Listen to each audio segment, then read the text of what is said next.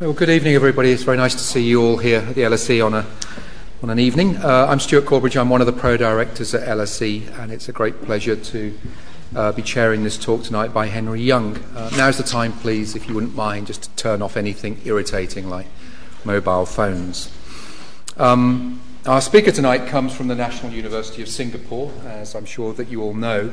That's one of LSE's 5 global partners. The LSE is twinned, as it were, with Sciences Po in Paris, Columbia University in New York, National University of Singapore, Peking University, and the University of Cape Town. And Henry's talk tonight is the second in a new LSE-NUS public lecture series. And the idea of this is really to try and provide a platform in one institution for work coming out of the other institution. NUS was very kind and hosted me back in, I think it was March last year, so it's particularly nice for me to be able to reciprocate tonight and chair Henry's talk. Henry was born in Guangzhou in China, but emigrated with his family in 1979 to Hong Kong and moved, I think, to Singapore in 1988. He did his first degree, a BA, at the National University of Singapore, and then took his Ph.D. at the University of Manchester. We're just talking about this. Henry's part of a very sort of famous group of economic geographers that were trained by, amongst others, Peter Dickin at the University of Manchester. And Henry joined the Department of Geography at the National University of Singapore as a faculty member in 1995 and has been Professor of Economic Geography there since 2005. Most of you perhaps will know something about Henry's research interests. They're focused on the geography of transnational corporations, Asian firms and their overseas operations, and Chinese business networks in the Asia-Pacific region. He's conducted extensive research on Hong Kong firms in Southeast Asia, the regionalization of Singaporean companies, and the emergence of leading Asian firms in the global economy. I actually think that his work is amongst the most productive of all the economic geographers that I've read in recent years, if I can say that as a personal note. Professor Yeung is the business manager of the Singapore Journal of Tropical Geography. He also serves on far too many editorial boards, I would have thought. I don't know how you have time. But those include Environment and Planning A, Economic Geography, and Review of International Political Economy, all top journals. And with Chris Olds, Henry is the author of a much-cited book on the globalization of Chinese business firms. So we're delighted that you're here with us tonight. I understand that you're in the UK for a few days. And Henry's going to be talking on From Regional to Global Players, the Emergence of Asian Firms in the Global Economy. Welcome. Thank you.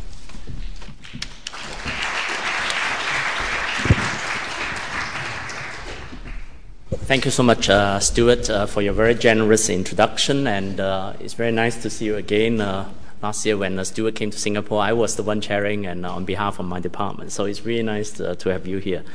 Again, it's my great honor to be here speaking to you. As you know, I grew up in Hong Kong, and speaking in the Hong Kong theatre means something to me. And I remember when I left Hong Kong for my first degree, I dare not apply to the LSE Department of Geography because it was so famous, and I ended up going to Singapore, which is slightly lesser in those days. So again, I feel extremely privileged to be here at the LSE to give this lecture on behalf of my university in that sense. So I would like to thank the LSE for this invitation and my colleagues at the Regional Studies Association for flying me to London. All right, today I shall talk a bit about a kind of topic that I've been spending quite a bit of time in the past 10 years looking into some of the large companies coming from the Asian, newly industrialized economy. So in today's talk, when I refer to Asia or Asian firms, I mean East Asian firms, essentially from the 4 tiger economies of Hong Kong, Singapore, Taiwan, and South Korea. And if you're interested in China's firms, I can talk a bit maybe in the question and answer session.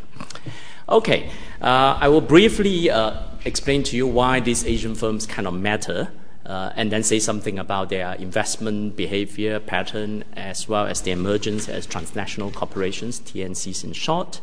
I will try to explain how they have come to where they are through a particular analytical framework that talks about the integration between global opportunities and corporate strategies, and to a certain extent, towards the end, home-based advantages. As a geographer, we are interested in how specific regions, territorial states, and institutional setups matter in the development of particular corporate behavior and significance. Okay, let me move briefly to talk a bit about the significance of some of these Asian firms. I won't bore you with lots of data. I know this is the late time of the day, and I just flew in this morning, so I'm a bit in a drowsy situation. I will try. All right, I think it's quite important to know that actually 2 Hong Kong firms account for half of the world's fabric production. 4 to 5 Taiwanese firms are making most of the notebooks that we ever use.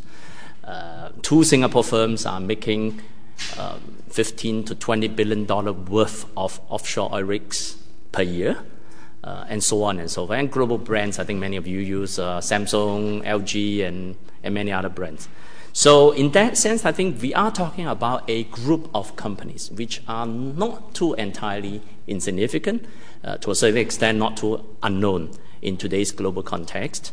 Of course, we know the IBMs, and I was told that Bill Gates was just here, so Microsoft everybody knows. But equally important, I think these are the kind of the lesser, perhaps lesser known, but fairly significant companies in the respective sectors and industries. And that's the point I want to make today. But I think in the understanding of why they came to this global significance in their particular industry and segments, it's important to know that these are not just sort of acquisitions in terms of buying over other companies and then kind of take advantage of the existing assets of those companies, but many of these have grown organically as well in terms of domestic growth and then internationalization and so on and so forth. So I think what is important is to ask, from where, I mean, does country of origin matter, right? You know, where firms come from, coming from very different business systems. For example, we know Taiwan, Hong Kong, Singapore, and South Korea, although they were all called tiger economies, they obviously were tigers with very different stripes and colors. So I think in that sense, again, we are talking about very different home-based, significant system differences, and we need to talk about some of those differences when it comes to understanding how these firms internationalize and become significant players in the global economy. So again, another way to present some of these Asian firms and their significance is to look at some of the sectors in which they come to prominence. In the information communication technologies, ICT industry, I think Taiwan and South Korea, and to a certain extent Singapore, have become very, very significant players in the global economy today. Taiwan, some of you, if you're from Taiwan, you obviously know of companies like Hong Hai, Guangda, TSMC, Taiwan Semiconductor Manufacturing Corporation, UMC, and Acer, the computer brand some of you know of. South Korea, again, Samsung and LG I mentioned. This is in the ICT industry. In marine engineering, for example, there are 2 Singapore companies which are very, very significant, Keppel and Samcorp. Transport, we talk about automobile manufacturers like Hyundai, the Singapore Airlines I flew last night or this morning, and so on and so forth. So I think these are quite big, and these are all multi-billion-dollar companies we are talking about. So the question is who they are, what they do, and how do they become significant players in today's global economy. Since many of these industries are globally competitive, in other words, they are very significant incumbents in those industries, particularly in this part of the world, and how do then these companies make their way to that crowded situation? Well, I'm a geographer, I got to show you a map to I suppose, self-justify. And if you're geographers here, so I suppose you know the reason I do this. Just to show you, I don't have a pointer, but just to say, okay, this is the pointer. I'm only talking about Taiwan, South Korea. Where's Hong Kong now? Oh, God. Okay, Guangzhou. Hong Kong is somewhere there. What happened? We didn't put Hong Kong in. This is Hong Kong Theatre. I see the big word there. Singapore, the little red dot is somewhere here. All right. So I'm not talking about China in this talk, and Japan for that matter. Of course, much has been written on the Japanese firms and their significance in the global economy, and I'm not going to go into specifics in this case about some of those. All right. So this is where we are coming from. Now, just give you some sense of the emergence of some of these economies in terms of firms investing abroad. Now, this is a figure coming from the United Nations World Investment Report. If you look at the figure, 1980 to 2005, in the year 1980, among the developing countries, Brazil was the largest foreign investors, followed by Taiwan, and a variety of other countries. If you see the top 10, Taiwan number 2, Singapore number 10, and there is no South Korea, there is no Hong Kong in that league table. This is 1980. All right. By 2005, if you see, Hong Kong is a very big investor. Actually, Hong Kong has been a big investor since the 1990s. Actually, the day I started my Ph.D. for some reason, looking at Hong Kong investment in Southeast Asia. If you look at today, again, Hong Kong, Singapore, Taiwan, South Korea, these are all big investors in the global economy. So again, we are talking about very significant outflows. These are not just recipients of foreign investments from developed countries, but they are also important investors in the global economy.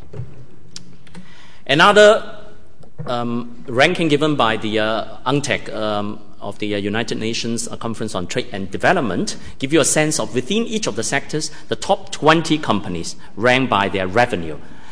These are 4 relatively small economies. We don't expect them to produce big mining companies like from Australia and so on. But if you look at automotive, you have Hyundai in the top 20. Again, chemical, LG, electronics, you have Samsung, Honghai here. Honghai is the one that makes many of the iPhones that you have. Petrol, not so much. Steel, to a certain extent, you have POSCO from South Korea. Banking, not much. Construction, not much. But again, these are large capital-intensive industries. But if you look at container shipping, there are many big shipping lines coming from the 4 tiger economies. Evergreen from South Korea. APL now is Singapore. Hanjin is from South Korea, I think. OCL is from Hong Kong. Yangming from Taiwan. And again, these are all either South Korea or Taiwan or Singapore shipping lines. So if you look at the top 20 shipping lines, plenty are from the 4 tiger economies. Apart from the fact that, of course, there is a lot of production going on, there is a lot of trade going on in many of those places. If you haven't seen your optician lately, this is time to test your eyesight. All right, this is the more recent data, 2009, looking at the top 100 transnational corporations from developing countries. I would just briefly say a few words that if you look at some of the big companies, Hutchison Whampoa from Hong Kong, Samsung, Hyundai, LG, Singapore Telecom, Formosa Plastics, Honghai, and so on and so forth. So if you like, among the top 40 largest transnational corporations from developing economies of the world, we are talking about probably half coming from the newly industrialized economies of Taiwan, Hong Kong, Singapore, and South Korea. So again, these are relatively small economies, but significant producers of large-scale corporations. Now, that's the phenomenon I'm looking at today and trying to explain and account for it. In order to do so, I've developed and make use of research both done by myself and in collaboration with colleagues at the University of Manchester, a particular framework we call global production networks. So in that particular framework, we try to link economic activities, and in this case, corporate success, between domestic economies and global industries. The idea is that you cannot account for, if you like, corporate performance by just looking at corporate strategies, as in the management literature, international business studies, and so on. So, for example, if you look at the top, typically we look at just corporate strategies. What have these firms done? And that's why they are successful or not. Yeah. So that's one approach. We argue that actually you've got to start with global production networks. You've got to start with global industries and ask yourself, what have been changing? And in what ways those changes create an enabling context, market opportunities, technological upgrading possibilities for these firms to take advantage and, of course, pursue certain corporate strategies, if you like to get it right. But even in the context of firms doing the right thing, global industries are opening up, windows of opportunities available, you still may not make it. Why? Because, again, you may come from the wrong economy in a sense that your domestic political economic setting may be either wrong or bad or not conducive to your participation in the global economy. So I think this triangular framework, it's quite mundane triangular, essentially try to bring together domestic conditions, global changes, and firm-specific advantages, strategies, in order to understand the particular success or failure, in this case, of these NIE economies and their firms. Okay, so let me explain in a bit greater detail. So what do we mean by production networks and what do we mean by global production networks? Now, in the typical global production network, there will be lead firms, firms which are driving a particular production network. These are lead firms, and lead firms are typically from developed countries, whether from the UK or the US or Germany and so on, and Japan. And in our framework, we define lead firms as firms which are able to control the market through either product or market definition, means they can define the market. So typically you think of Apple as a lead firm, all right? And a whole range of strategic partners that Apple engages with are part of the global production networks of Apple Computer. And in the electronics industry, we have various sorts of terminologies used to define some of those players in, if you like, the global production networks of Apple or HP or Microsoft, ranging from OEM, original equipment manufacturing, to original design manufacturing, to EMS, which is electronics manufacturing service. And many of these different modes of participation in GPNs, global production networks, enable some of these Asian firms to be the strategic partners. These are not just subcontractors that you typically think of, but they are very much key players together with the lead firms that enable the entire, well, some call value chain, to be both efficient, highly productive, and of course, as I will explain briefly here, time to market, extremely important. So what drive these global production networks? What are the key imperatives that enable windows of opportunities to be created? One, as we argue, is cost. Now, of course, we know very well today, products are becoming more complex, whatever products you're talking about, and one singular lead firm cannot do everything by itself. We kind of know that now. And hence, there is a great deal of this integration, vertical specialization of production activities, and hence there are more opportunities created for other firms to participate in the production of one particular thing that enable, for example, cost to be maintained, relative cost, competitive cost. So in this case, we know of this, and I think there is a whole literature that talks about the new International Division of Labor since the 1980s that talked about relocation of manufacturing activities to developing countries, in this case, East Asia. And of course, typically today we think of China as the global factory, but of course, many of these four tiger economies were there before China was opened up and were the recipient of this relocation of production activities, essentially in search of lower costs of production. So this particular spatial fix is something that we kind of know very well. I mean, typically you think of this as a cost-driven relocation of activities. But I will argue in today's context, cheaper production cost is only one small fragment of the real competitive edge that many of the lead firms enjoy. The other two are equally, if not more important. One is flexibility, the other is to do a time to market. Why? Because I think increasingly, firms are no longer producing massive quantity of the same product, but a much greater variety of products, and hence flexibility in production systems, production value chains become very important. And this is where many of these Asian partners that you will learn about later are important, because they're able to cater to this demand for flexibility among the lead firms.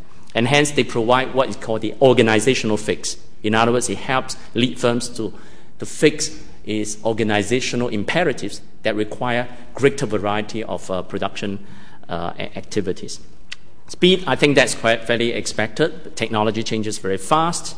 Time to market is one of the key competitive advantages today. In other words, if you're slower than, well, if you think of iPad, right? If iPad is launched 6 months later than the very beginning, then Apple may or may not have made it, for example. So I think time to market is extremely important in today's context. Again, you need partners, manufacturing partners, who can provide this kind of time and flexibility to enable you to compete. So this is what a typical global production networks look like, drawing upon the work done by our colleagues at the University of Manchester. There are 4 regions, A, B, C, and D. All right, this is a stylized example, but essentially give you an idea that, again, different regions are interconnected through this kind of invisible production networks that bring firms together. All right. I won't go into details about like labor union and so on, but just give you a sense of how complexity in this kind of production activities is pervasive in today's global economy. In that sense, firms in Asia have a good chance to plug into some of these global production networks. This is what it will actually look like in terms of actual practice. I've not torn apart my own iPhone 4, so we use a 3G to demonstrate this. If you look at Asian partners in this particular situation, you have Samsung, all right, doing processor and RAM chip, and again in the case of iPhone 4 is the same, and the assembler is Honghai, or in China is called Foxconn, the factory in Shenzhen, and some of you will know of. Again, assembly this. So it's designed in California, bringing together a variety of part player. Infineon was the spin-off of Siemens, Germany. Again, you have Toshiba, and so on and so forth. So in just typical one of these examples, there are plenty other examples we can look at, but you will see a whole variety of firms and players involved in this particular industry. So this is what a GPN typically look like. Okay, so how do some of these firms from some of these Asian economies get involved in these global production networks? There are three factors which I think are important that drive this articulation of Asian firms in the global economy. One is to do with the idea of transnational communities. And this is not just migrants who return home, but these are technologists, entrepreneurs, and in fact, some of you, I would imagine, after completing your study, you work in the Cambridge corridor, and you learn some of the latest technologies and participate in some of the most important, significant software developments in that particular industry. And after 5-10 years, you come back to Asia, set up your own shop.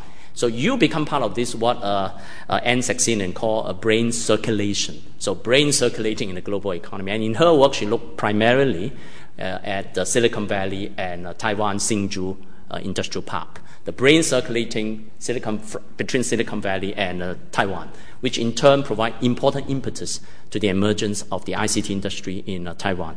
Again, we can use the same example to talk about in Singapore case. We have the similar kind of brain circulation going on. Asians who go abroad, study, settle down, work, gain experience, business and technology-wise, return to Asia, and then continue to circulate on a kind of regular basis in the different communities. So this is a very important factor, and I think I really don't have to say more. I think many of you will embrace this. So, a second point is that you have the human resources, right? But as I said earlier, if the global production networks have not been opening up, again, lead firms themselves are taking charge of the entire value chain, then there is no chance, there is no opportunities offered for you, right, or for some of this brain circulating back in Asia to set up shops, put it in simpler way. And this happened primarily in the 1980s onwards, when many of the firms in the electronics industry, in some of the other industries, were beginning to specialize in particular market segments, and normally it's in R&D, design, and to a certain extent post-sales services, and leave the entire chunk of manufacturing activities to some of these Asian partners. So I think that changing form of industrial organization matters significantly by providing a very important window of opportunity for some of these Asian firms. And of course, a final factor is something that not all four share. Three of them share quite similarly, which is South Korea, Taiwan, and Singapore. All three economies pursue active industrial policy. By that, it means the state intervene in championing through a variety of means certain kinds of industries, if you like. So those industries benefit from state involvement, institutional support, and so on. Hong Kong lesser, and we can go into details later if you're interested. So again, some of these initiatives matter very much in promoting how some of these Asian firms plug into the global economy. Okay.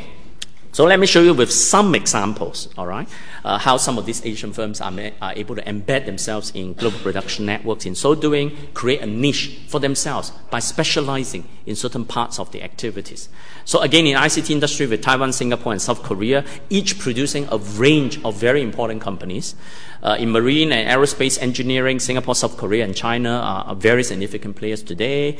Again, there are some rare cases but relatively rare, that some of these Asian economies are producing lead firms by themselves. So Samsung, for example, is the lead firm by itself today. It's not fair to say Samsung is just a supplier, right? Samsung may be a supplier to Apple in terms of the RAM chip, but Samsung is world #1 leader in a couple of major products and industries, in RAM chip making, in LCD production, and so on and so forth. And of course, there are other industries, not just ICT and manufacturing. Give you an example, again, some of these companies, again, I talked about earlier, Foxconn, which is Hong High Precision in its original name in Taiwan. And this is the damn large company. This is not a small-scale company, paying subservience to Apple computer only. I mean, this is a company with $66 billion turnover, all right, which is very near to HP today, with a market capitalization of $37 billion. It's not 37 million, but 37 billion. So it's a gigantic company. And it's the world's largest electronics manufacturing service provider, EMS. And of course, if you talk about employment, we know it hires few 100,000 people in Shenzhen, and that is gigantic. And in Singapore, we have a little company which is also top 10 in the electronics manufacturing service provider, which plays a significant role with partnership with Hewlett-Packard, because the founder himself used to be the managing director of HP Singapore and Malaysia. And he happens to be also the chairman of my university's board of trustees, means my big boss. Yeah? So I know this company quite well because of that. And it makes most of the printers for HP, the printers you use. HP brand, and is essentially made by Venture Corp. And of course, Guangda Computer makes my own Macintosh, and most of the Macintosh notebooks will be made by Guangda. They're now in Shanghai and shipped to you directly whenever you buy a notebook online with Apple.com. It's a very large company, again, the world's largest notebook manufacturer. Compare, which is a similar competitor, and just a table to give you a sense of, again, 3 or 4 of them dominate, all right, the notebook production. And of course, they serve a variety of clients, as you can tell. All right, not just leading ones, but also they themselves. So Acer, for example, spun off its own manufacturing arm into what's called Vistron, which in turn served Dell, all right, its competitor, if you like, and Lenovo. So Acer is a very interesting example of, in itself, spinning off its manufacturing. So Acer focuses on brand development, and again, very much the same thing that many of these lead firms are doing. This is just one example, again, electronics. There are many other examples, we can go into details, which give you a sense of how some of these Asian firms specialize in manufacturing activities. So like Taiwan Semiconductor Manufacturing Company is the world's largest wafer fabrication, or I should rephrase, independent wafer fabrication company, because the largest is actually Intel, but Intel actually designs and makes the chips, but TSMC doesn't design, it makes the chips for everybody else. Capo is a very large offshore oil rig production. And then you have other specialized service providers, whether in terms of testing in the electronics industry or Singapore engineering, technology engineering that does aerospace. You have trading companies like Olam and Hong Kong's Li & Fung, Olam from Singapore, Hong Kong's Li & Fung. These are, again, very, very large, dominating, again, respective industries, respective categories. I know Olam in Singapore, for example, cashew nuts. If you eat cashew nuts, you're bound to have been, the nuts will be bound to have gone through the hands of Olam, all right, whether it's in your Cadbury chocolate or whatsoever, all right. They basically dominate the trade. Same goes to some of the shipping line, and there are many others. I can go into details. Just want to give you a sense of, again, the relative significance of some of these companies. These are 3 Singapore companies. 2 are in the offshore oil rig business, plus other things, but they are the world's largest offshore oil rig production companies, and they partner with major oil companies and offshore exploration firms as well, and so on. This will be the kind of offshore oil rigs we are talking about, each one costing about $500 million. So the expertise of these 2 companies was recognized, if you remember, the BP oil spill in the Gulf of Mexico, because as you remember, one of the rig exploded. It wasn't made by one of them, thank God. So made by somebody else I shall not name. But as far as I know, Sembcorp was asked to help to salvage the situation. So Sembcorp was the one that went in to drill further in order to stop the spill of underground oil. So again, these are very interesting examples of showing you, again, unknown, not so well-known brands, but again, firms that people in the industry will be familiar with. And there are, of course, other brand names, and these are ones that you must have heard of, or else you can't be living in London. Yeah. So you have computer companies, you have automobile, you have hotel groups, airlines, even tea companies now. These are acquired entities by some of the Asian firms. So I think I've said enough about some of these firms. And of course, I'm painting more or less a more rosy picture. There are some of them which don't do well, which falter along the way, which, again, we can go into greater details, as you know, the level of abstraction. And again, this gives you a sense of the size and significance. I mean, Samsung is so big now. I mean, it's $138 billion turnover and $100-something billion market capitalization. Even if you look at Hyundai, I mean, presumably, I mean, it's $82 billion sales, which is not too bad compared to General Motors, which is 135.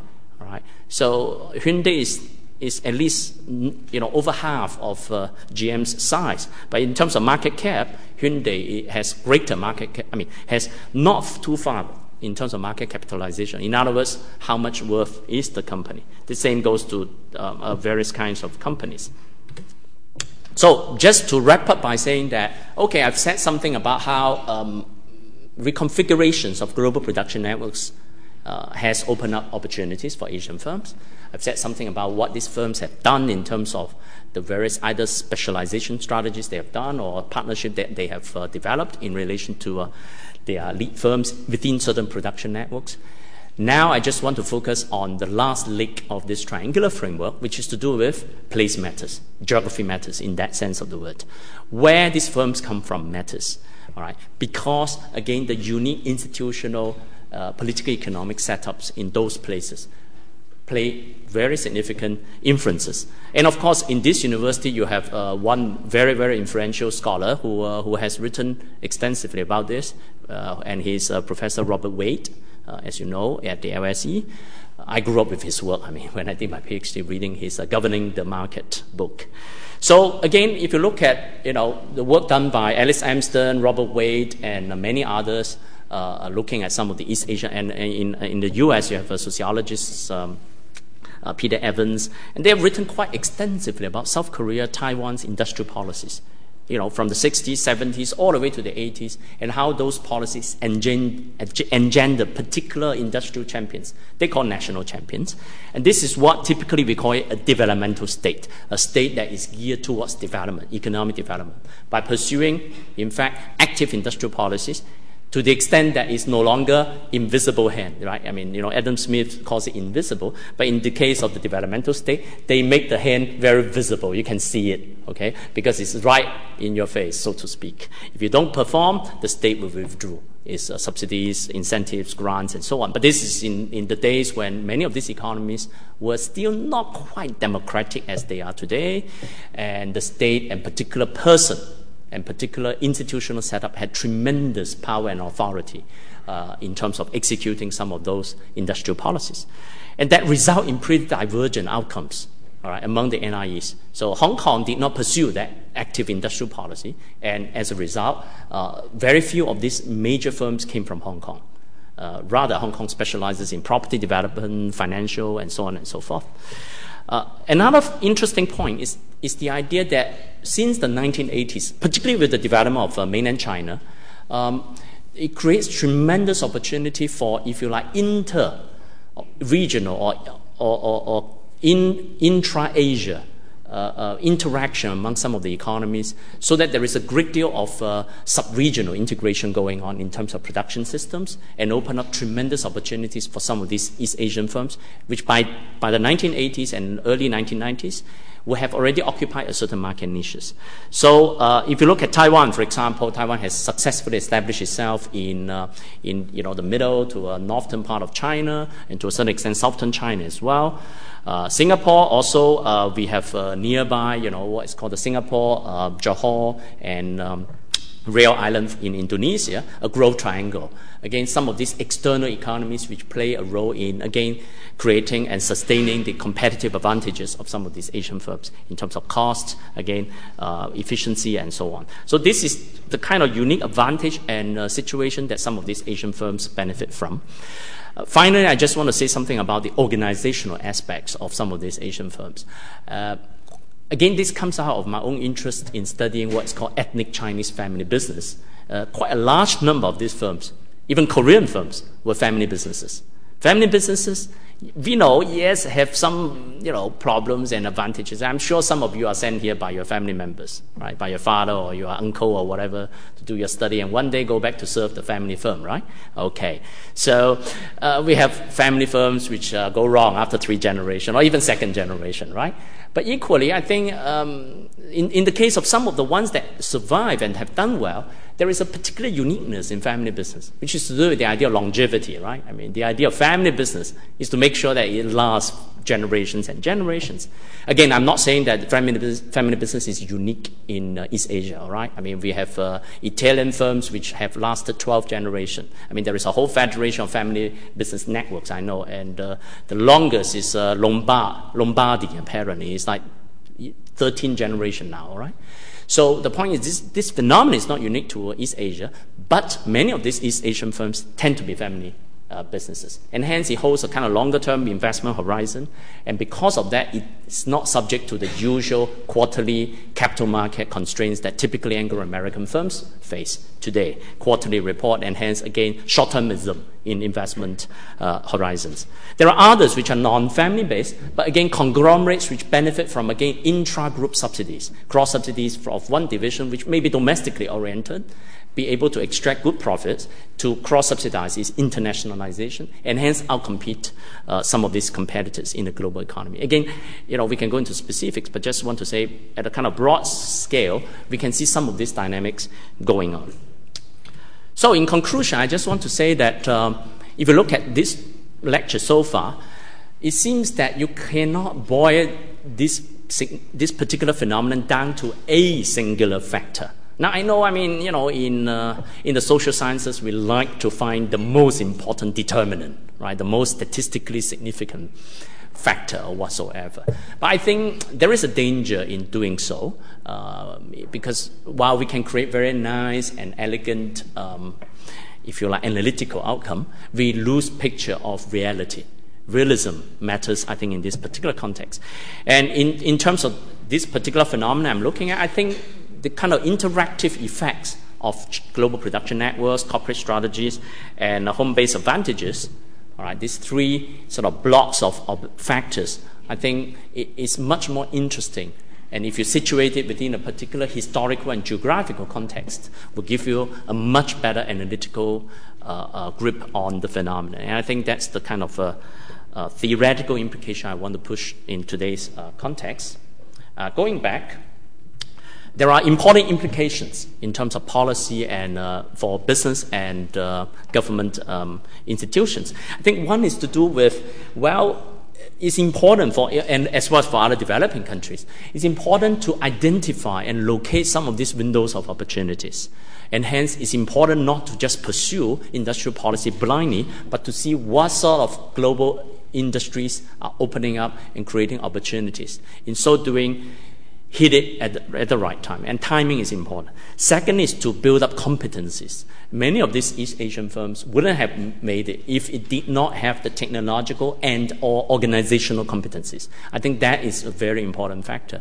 And many of the times, of course, when business is good, you just keep doing it. You just keep growing without, again, consolidation, thinking of the competencies that you have to take the firm to the next lap. So in that sense, I think, again, it's important for particular business communities to think of the competencies and capabilities when they try to compete in the global economy. And of course, finally, the entrepreneurs are very important. The kind of vision that some of these entrepreneurs have in going beyond their domestic setting, beyond the kind of comfortable, sometimes protected domestic market will be very, very useful for the firm's long-term growth.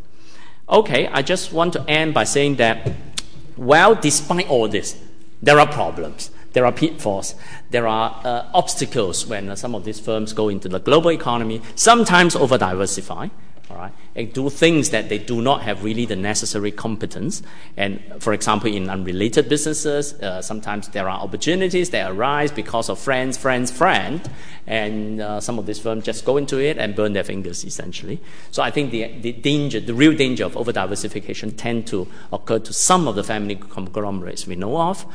Second is the idea that some of these firms may not be too familiar and aware of the very market position that they are in. Sometimes they may be locked into particular market trajectory that will be eventually going out of the market.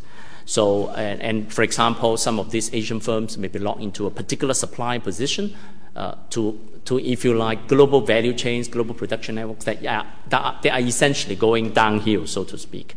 And finally, there are significant political risks and national sentiments in certain sectors that make it really difficult for some of these Asian firms. I mean, I know of, for example, in Singapore, we try to acquire banks and some other regulated sectors in our neighboring countries in Southeast Asia face tremendous political obstacles for obvious reasons. Again, the idea of little red dot invading their countries.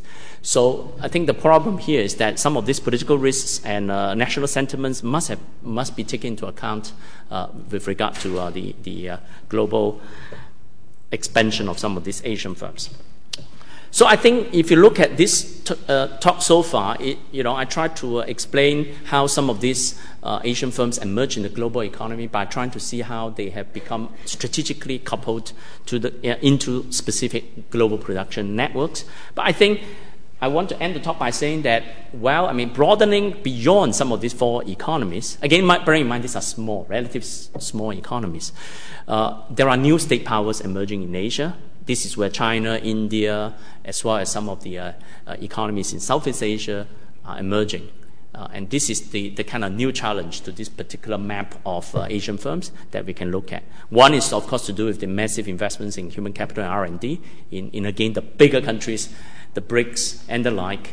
Another is to do with the rise of the sovereign wealth funds that some of these economies, and of course, if you think of the Middle East as well, have tremendous national wealth that is locked into particular financial institutions known as the SWFs, and some of these sovereign wealth funds have a very different way of engaging with global firms. And I think that is also a topic that will become very significant, and some of you I know is interested in that topic. So on that note, I shall end. Thank you very much.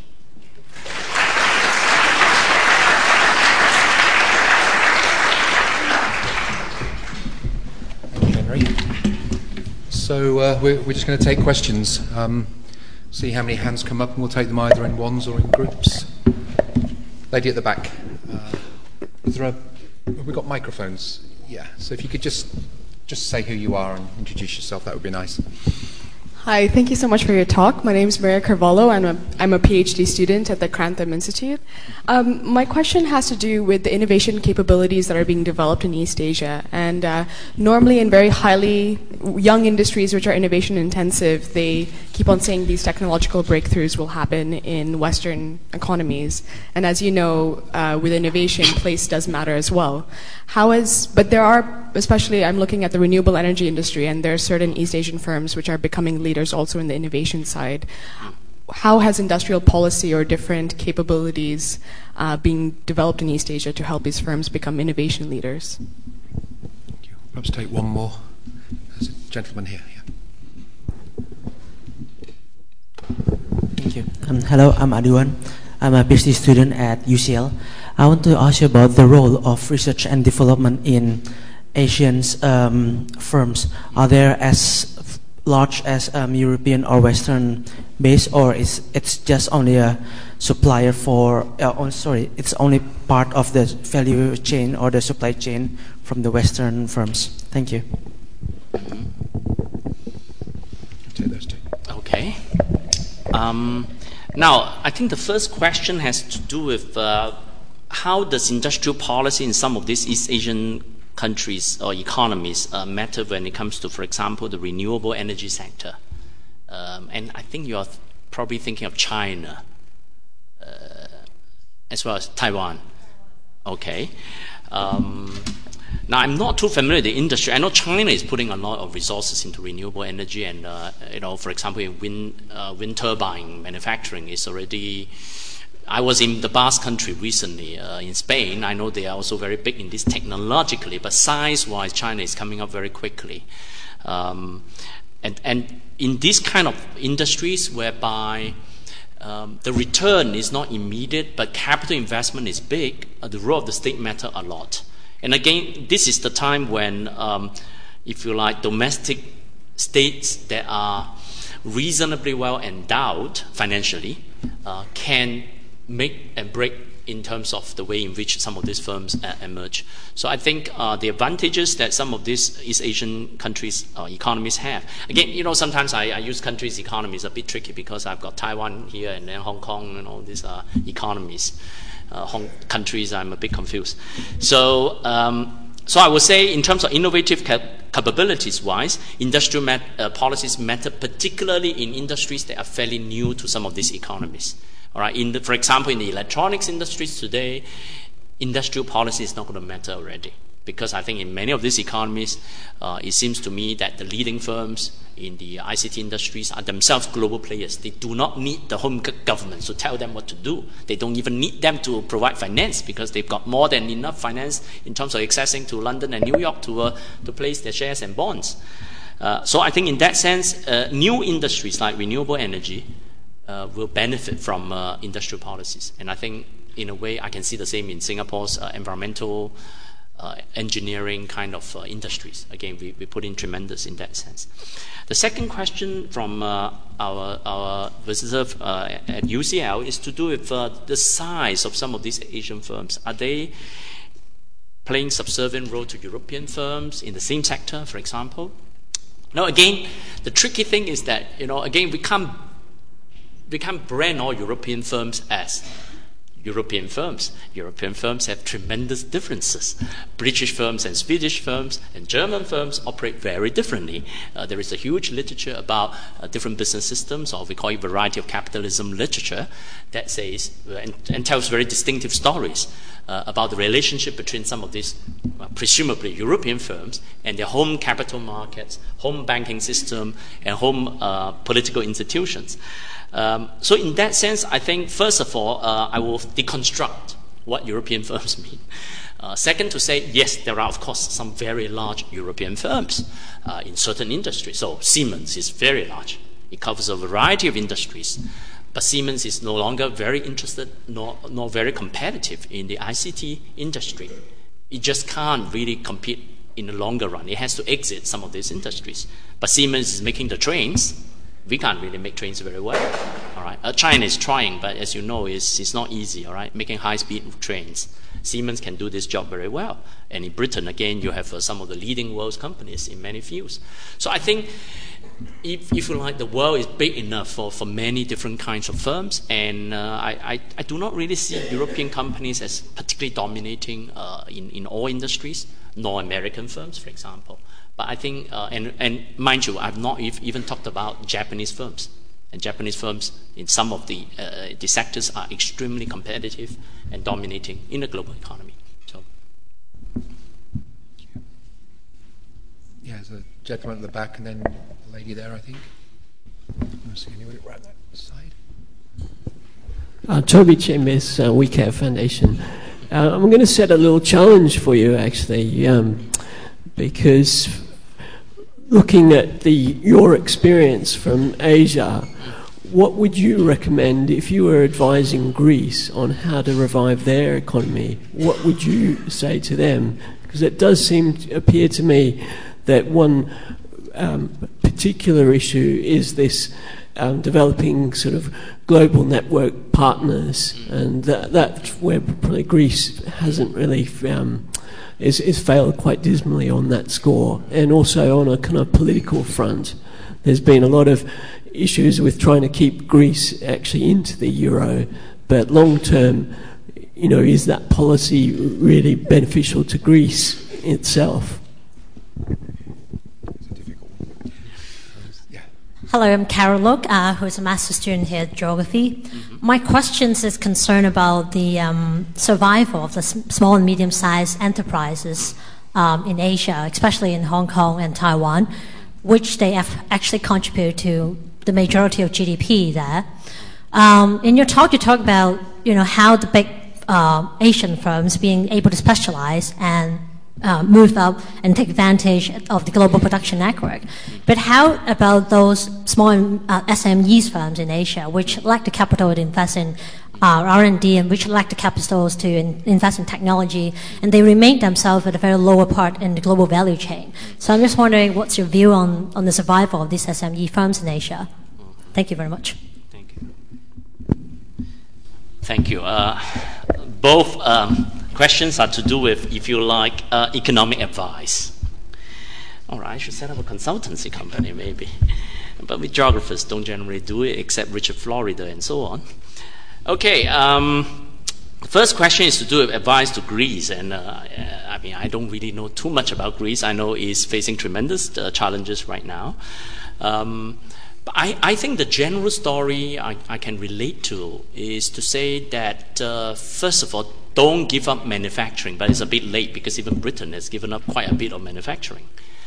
Because once you have given up, the skills, the assets are going to be very hard to be redeveloped.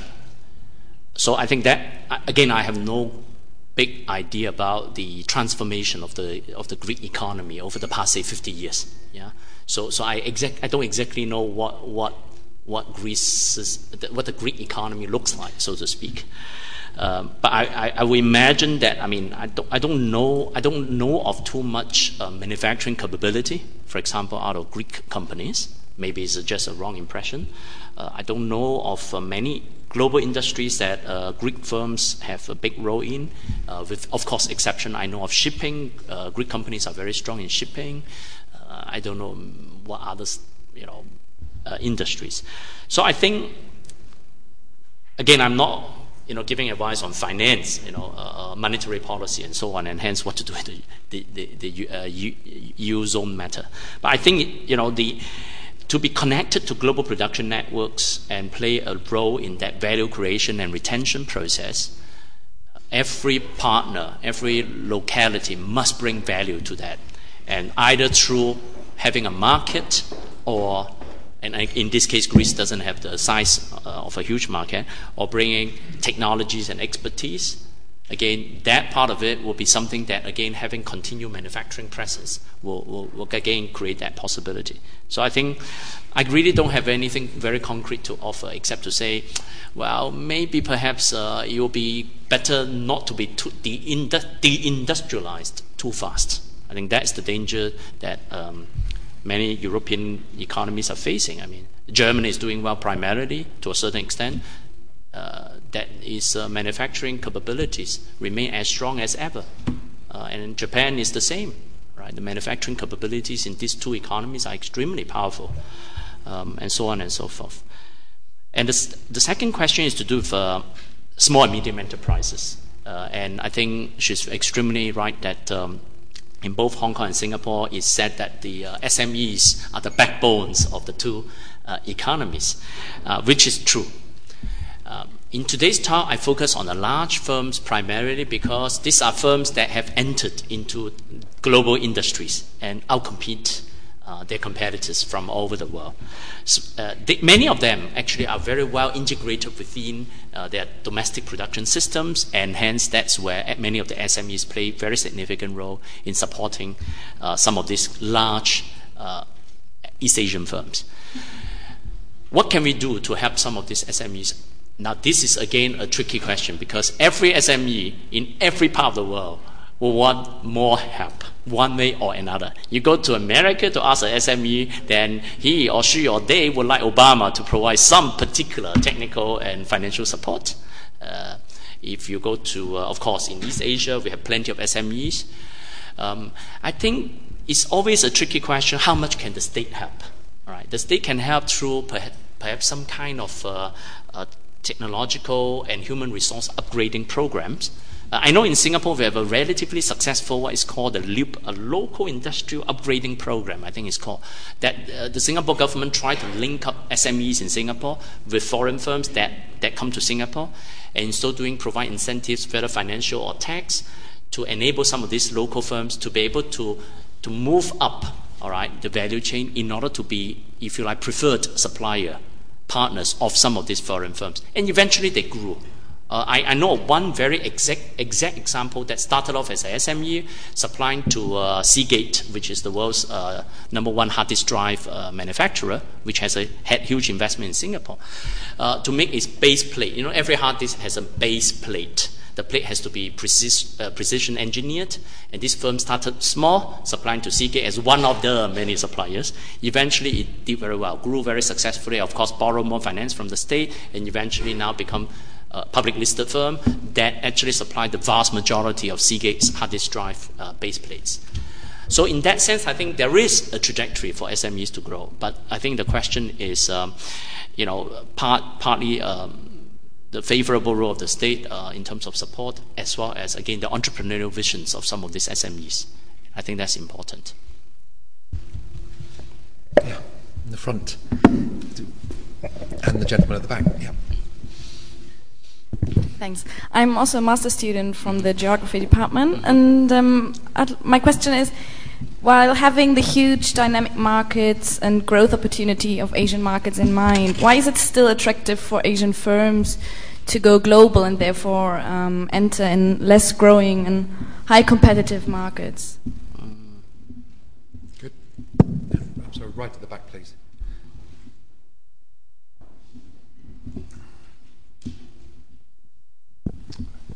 Hello, thank you. I met a school teacher in Nepal recently who posed a question about which path his country should take, that of China, with an emphasis on economic development and maybe less on freedoms and democracy, versus that in India with an emphasis there on democracy and freedoms, but maybe a less guided economic plan. Which would you advise for countries such as Nepal and other developing nations at that level? Right. Yeah, interesting. Again, both questions now come back to the more macro issues. Let me start with the first that talks about the presumably large markets in Asia, and hence why do these firms need to plug themselves in the global production networks? I think actually the large markets in Asia, we are really referring to consumer markets. But as we know, many of this need for consumer products will be met by lead firms in global industries.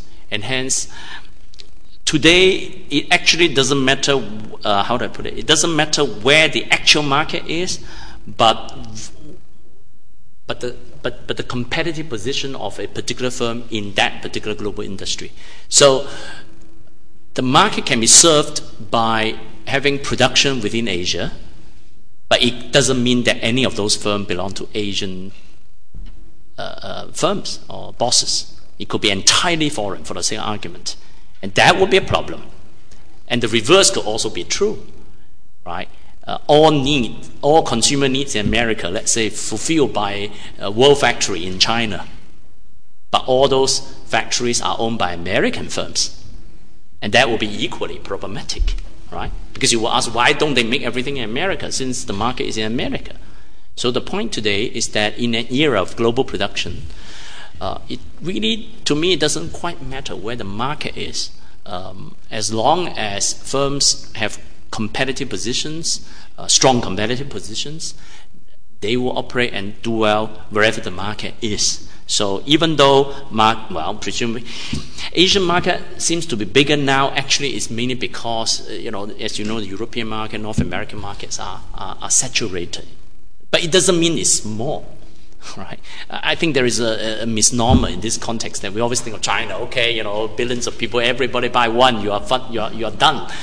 But then, not everybody will buy one. First of all, secondly, not everybody can afford to buy one. Whereas in America, you have hundreds of millions, all right, who can buy, and they probably will buy, all right.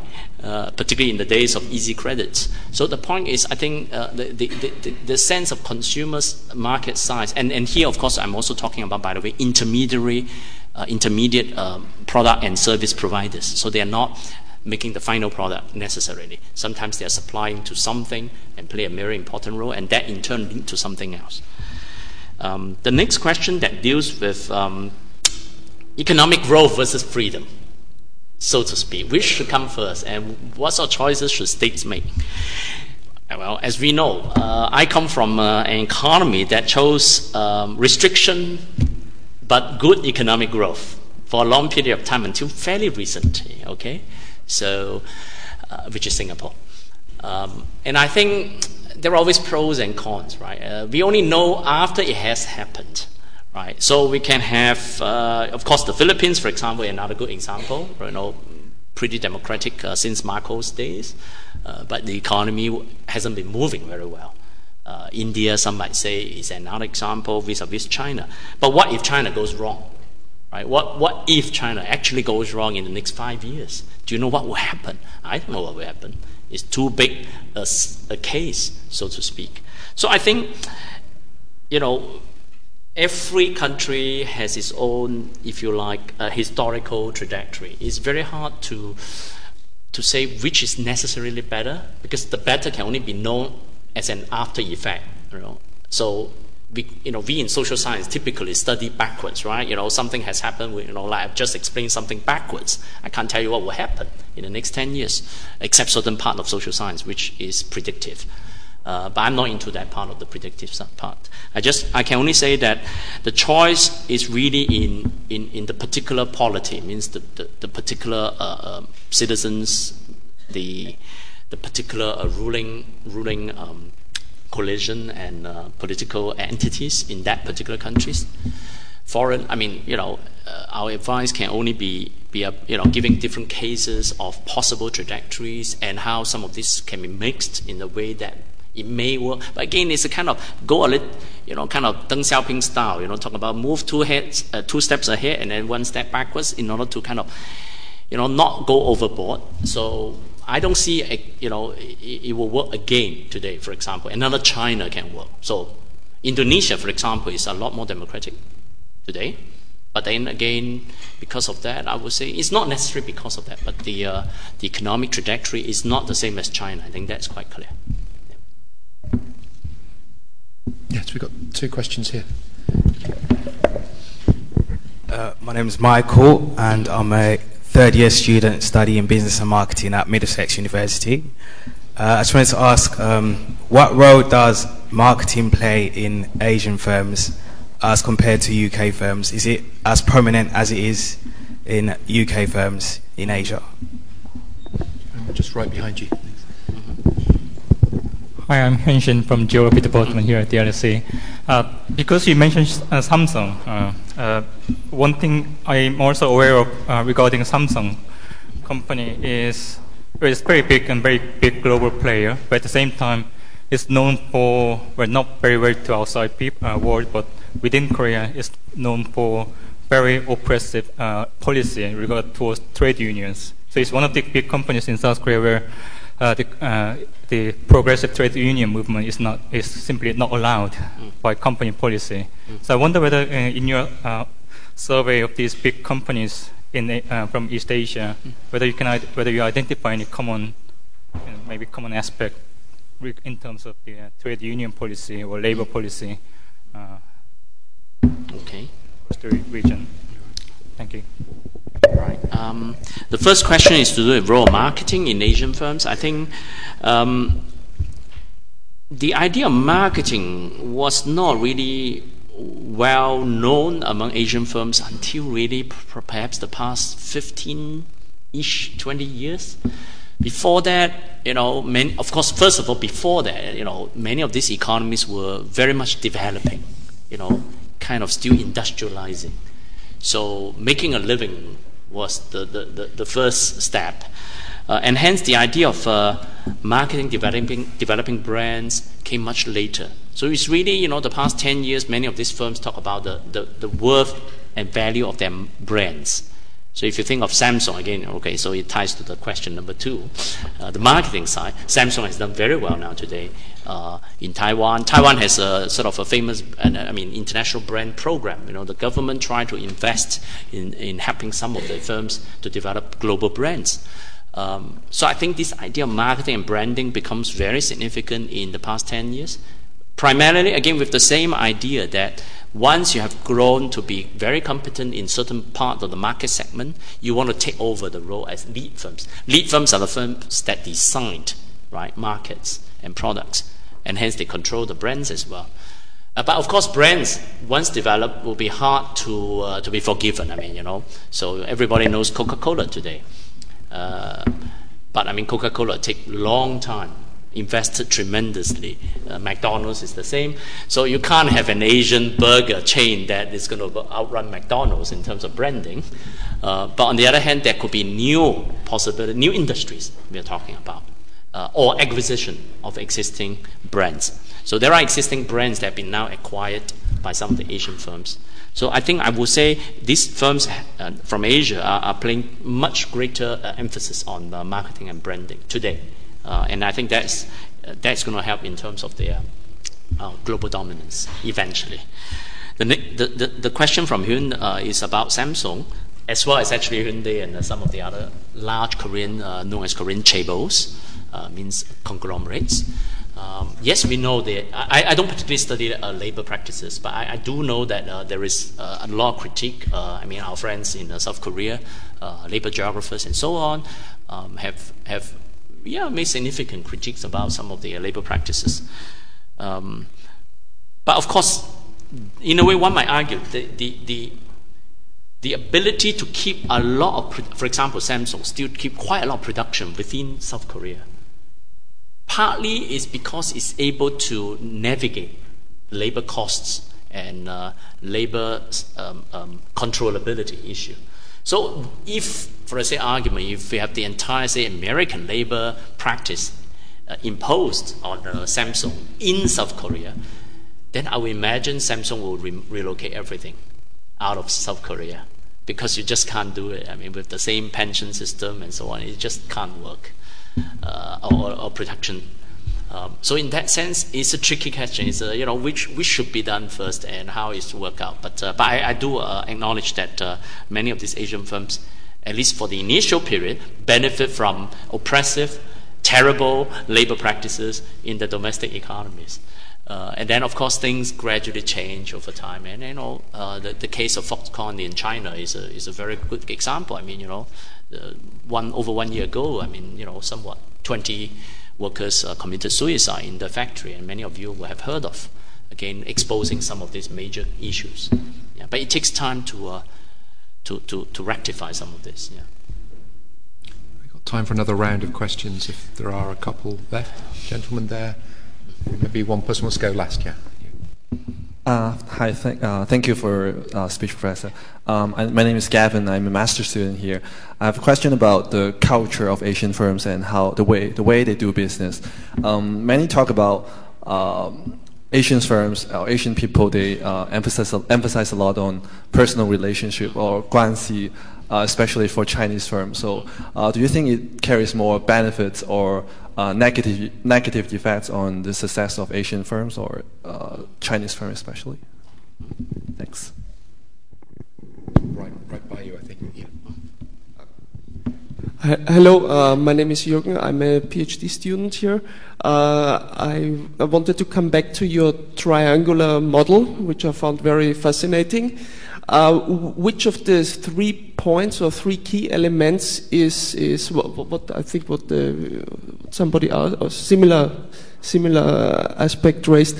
Which of the 3 points you think is the key trigger? Is it like the international global aspect or the domestic market? Since if we look back in the 1970s, the Park government, was in the 1980s, against all advice, he introduced shipbuilding massively in South Korea, which seemed to work well at this point. So yeah, your thoughts about this.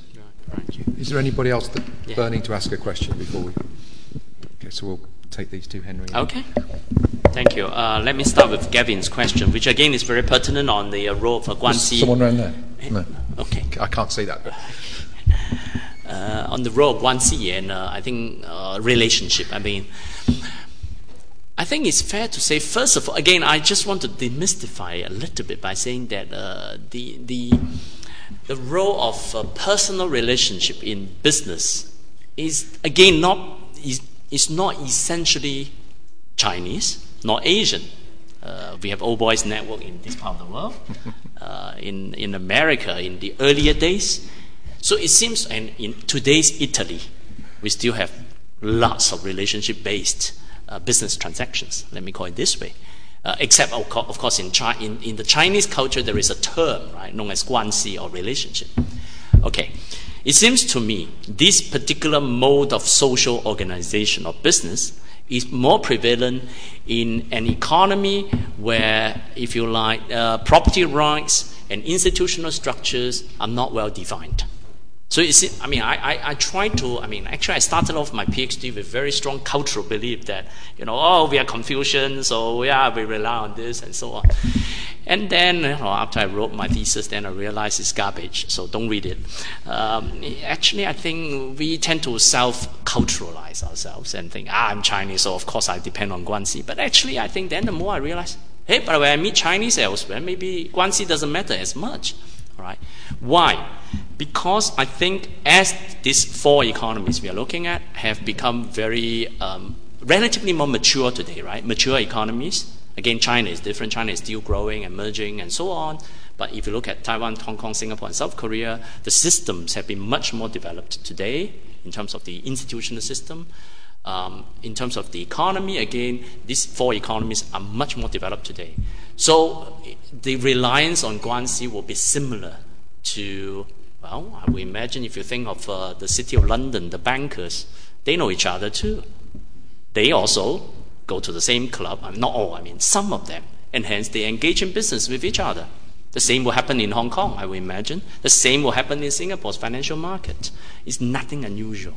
But I think the reliance on guanxi or guanxi-based transactions tend to be higher in the early stage of economic development. And that happens to China today because, again, its early institutional structures not well defined, property rights are still not too well defined, and again, politics matter. So once you have all this opaqueness built into a business system, then it's a question of information asymmetry. So again, you deal with people you know, precisely because the environment is so uncertain and opaque. But once the environment becomes more accessible, clearer, and more established, then the reliance on guanxi and relationship will be lower. Now, that brings to the next question. How would they account for the success or failure of some of these East Asian firms? I would argue that the reliance on guanxi may help some of these East Asian firms in the earlier days, and go back to Jürgen's question, particularly in the days when the Prime Minister and the Presidents were intervening directly. In other words, the firms that were privileged by the big bosses, right, could gain an advantage in access to capital, access to even export licenses, or even license to open shop in particular sectors, all right? However, today, this is not going to work. First of all, those politicians are fairly elected in most cases, so they can't really go into this in the way that Park Chung-hee could have done it in his time in Korea, or the same during Kuomintang day, well, still Kuomintang today in Taiwan, but in the early days of Chiang's era of Taiwan, and in Singapore case is again quite different. So I would say today the reliance on guanxi will not really help some of these East Asian firms anymore, actually, because today is the technological competency, the organizational capabilities, and so on that help some of these firms to become strategic partners of global firms. And the less they are guanxi based, the more likely that they have to compete on the real stuff. And hence, if they could do it, they would do it well. So I think reliance on guanxi can only help you so much. Beyond a certain level, particularly once you go out of your domestic setting. And this is why I will argue that, for example, some of the mainland Chinese firms, we say they're big, they're doing well, but once they go out of China, can they compete? If they are so guanxi based, once they go out of China, They can't compete because Guangxi matters differently once you go out of China. A different kind of Guangxi is required, if you like. And hence, going back to finally Jürgen's question about which of the three in the triangular framework is the key trigger. I think if you look at it historically, I will say is the domestic economy that was the first trigger. That if you like, if the domestic, essentially the developmental state did not pursue the right policies, many of these firms wouldn't have their initial impetus. You know, if you like, you didn't have the right parents, put it that way, then you have a problem. You have no chance to come to the LSE, no matter how great the university want to globalize, internationalize, right? If your parents didn't make it, you have no chance, unless you give them a scholarship, so to speak. That's the window of opportunity, right? But then you must be willing to do it. Instead of going Harvard, you come to LSE. Or instead of going NUS, you come to LSE, right? So you got the right home context, you got a scholarship and the acceptance. I didn't get acceptance. I dare not apply in my time. And then you make a choice, strategic choice, coming to the LSE, right? So I think home matters first, followed by the window of opportunity. You are the last. You have to make that final choice. So if you have to force me to come to one factor, so thank you.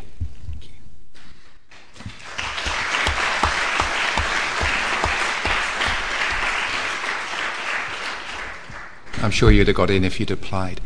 Let me just thank LSE event staff for putting on tonight's event. It's always done so efficiently. Thanks to everybody that's come out tonight, and particularly those of you that asked questions. Thanks institutionally to you, Henry, for linking NUS to us more directly. But particularly, I mean, it's astonishing. I mean, Henry's got off a plane this morning from Singapore. I'm wrecked when I get off a plane from anywhere. And I think you've given a tremendously fluent, articulate and thought-provoking talk that we've all appreciated. So thanks very much. Thank you.